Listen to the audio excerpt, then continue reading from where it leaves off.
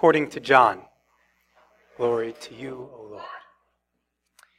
Jesus said, "Very truly I tell you, whoever does not enter the courtyard of the sheep by the door, but climbs in by another way, is a thief and an insurrectionist. But anyone who enters by the door is the shepherd of the sheep. The doorkeeper opens the door for him, and the sheep hear the shepherd's voice. The shepherd calls each of his own by name and leads them out. And when the shepherd has brought out all of his own, the shepherd goes ahead of them, and the sheep follow, because they know his voice."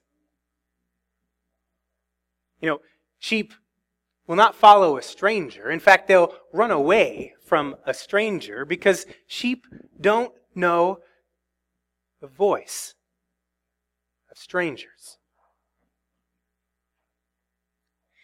And now Jesus used this figure of speech with them, but they did not understand what Jesus was saying.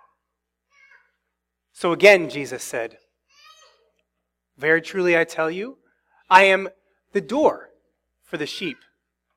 All who came before me were thieves and insurrectionists, but the sheep did not follow them. I am the door. All who enter through me will be saved. They'll come in and go out and find pasture." A thief comes only to kill and destroy and steal, but I have come that they might have life and have it abundantly. The gospel of the Lord. Praise to you, O Christ. Let's be seated.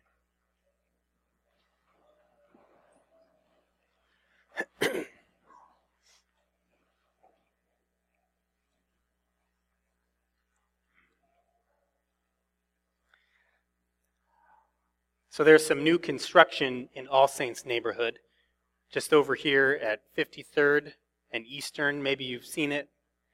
There's a new facility for the group, OBGYNs, over there.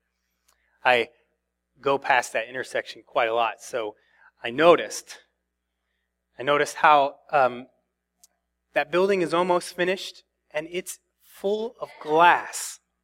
There are whole walls of glass and windows, and that main entrance also, big glass doors, glass windows. The door is glass. There's a lot of newer buildings that are like that. Look around us. There's public places and businesses that are all glass doors and glass windows. And I recently heard an architect talking about why that is. She said, people want to see. People want to see what's happening inside before they go in. They want a chance to picture themselves there before they walk through the door. So the glass doors, the glass windows, they're an invitation to come and see. So let's consider these glass doors and windows that are all around us here for a minute. And this building may sit a little ways away from Jersey Ridge, and this parking lot over here of the doctor's offices and things, it may be empty here on the weekend. Not many people could just casually see inside, see worship happening. Not many could drive by or walk by and see us through the window. That's okay. But let's not get the false idea that what happens here is private. That would be an easy mistake to make. I make that every day. Who hasn't acted on the false premise while driving down the road that I can sometimes feel like I'm in my own little world in the car. I own my car. I go where I want in my car.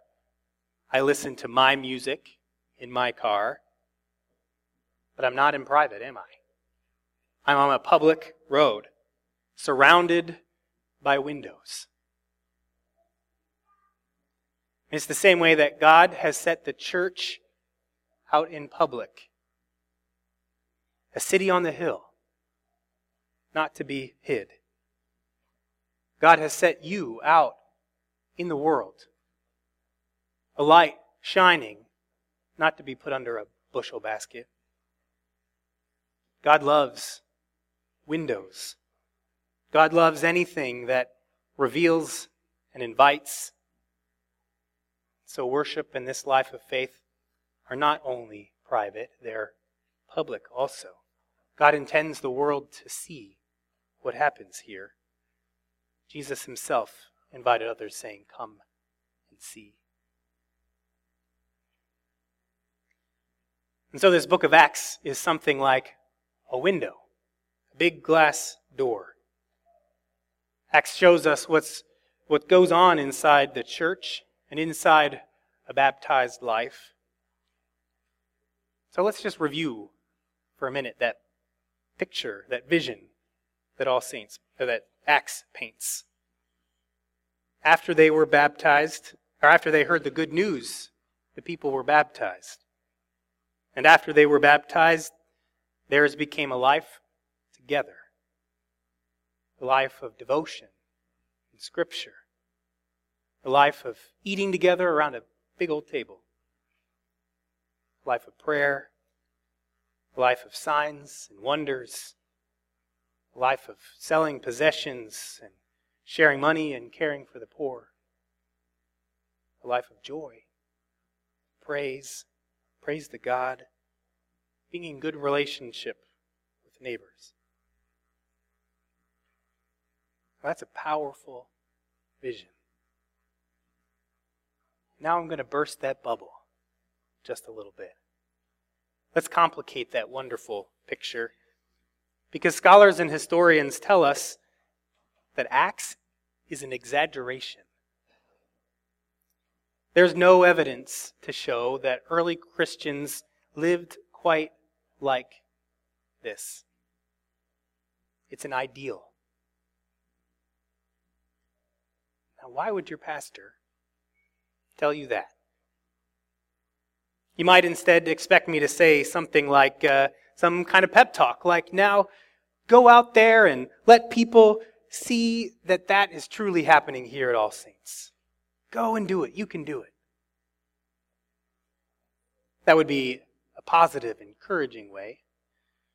Or maybe you've heard sermons that go another way, that say something like, Acts shows us how the church and the believer should be. Why don't people see this in you or in All Saints? Ouch. That's not what I'm saying either. Instead, I told you that what Acts shows us through the window is idealistic because I'm trying to say what I say every Sunday and what I hear you repeating throughout the week, that worship and a life of faith is about participation, not about perfection. And have you ever given up on someone or something or church or faith itself because it wasn't perfect? Or maybe you know that old Groucho Marx joke. Resigning from this elite private club, he said, "Please accept my resignation. I don't want to belong to any club that will accept me as a member."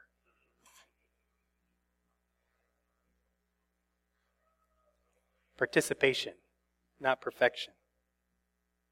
Maybe you've heard this quote too. Don't let the perfect be the enemy of the good. So what I'm trying to say is, how about we take this view through the window of Acts as an invitation, not as a demand. Let's not stop giving thanks for the faith that you have just because it could be better. Let's not walk away from the community of Christ that we share or beat up on it just because it doesn't meet all of our expectations. Otherwise, we will be getting in God's way. Now, Dietrich Bonhoeffer was a Lutheran pastor in Nazi Germany. He has some deep wisdom on this point. He saw the destructive potential in idealism. Hitler was an idealist. The German people were captivated by that ideal. Jews were sacrificed to that ideal. And Bonhoeffer wrote, "The person who fashions a visionary ideal of the community of Jesus demands that it be realized by God, by others, or by him or herself.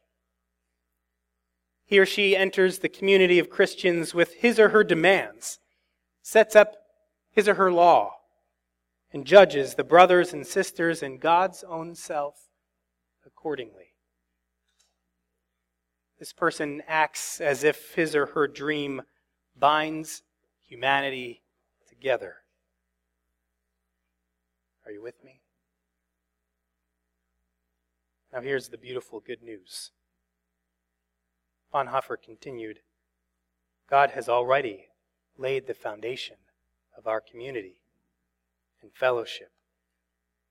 God has bound us together in one body with Christians in Jesus Christ long before we enter the common life with them. And so we enter the common life not as demanders, but as thankful recipients. We thank God for what God has done for us. We thank God for giving us brothers and sisters who live by God's call, by God's forgiveness, and by God's promise.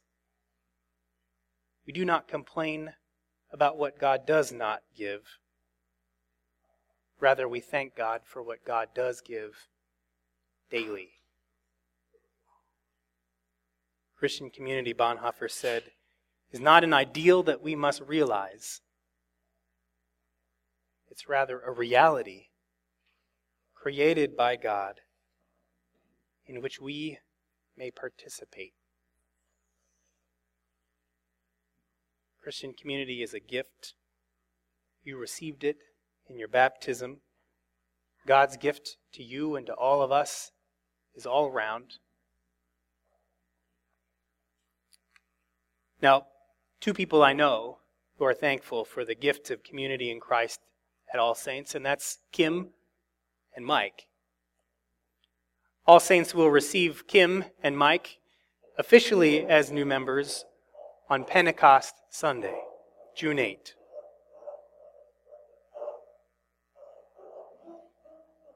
It's okay, right? Brandon's okay. He has seizures sometimes. It'll be okay. So the moment of welcome in worship today, it's intended to mark a period of time. A time for giving thanks to God for the gift of each other. It's also a time of building the kind of relationships that can receive the gift of community. We don't have to build that community. Jesus already did that. The Good Shepherd made this flock already. Instead, we get to build relationships that can receive the gift of community in Christ's name. All of our efforts are simply the duty of gratitude.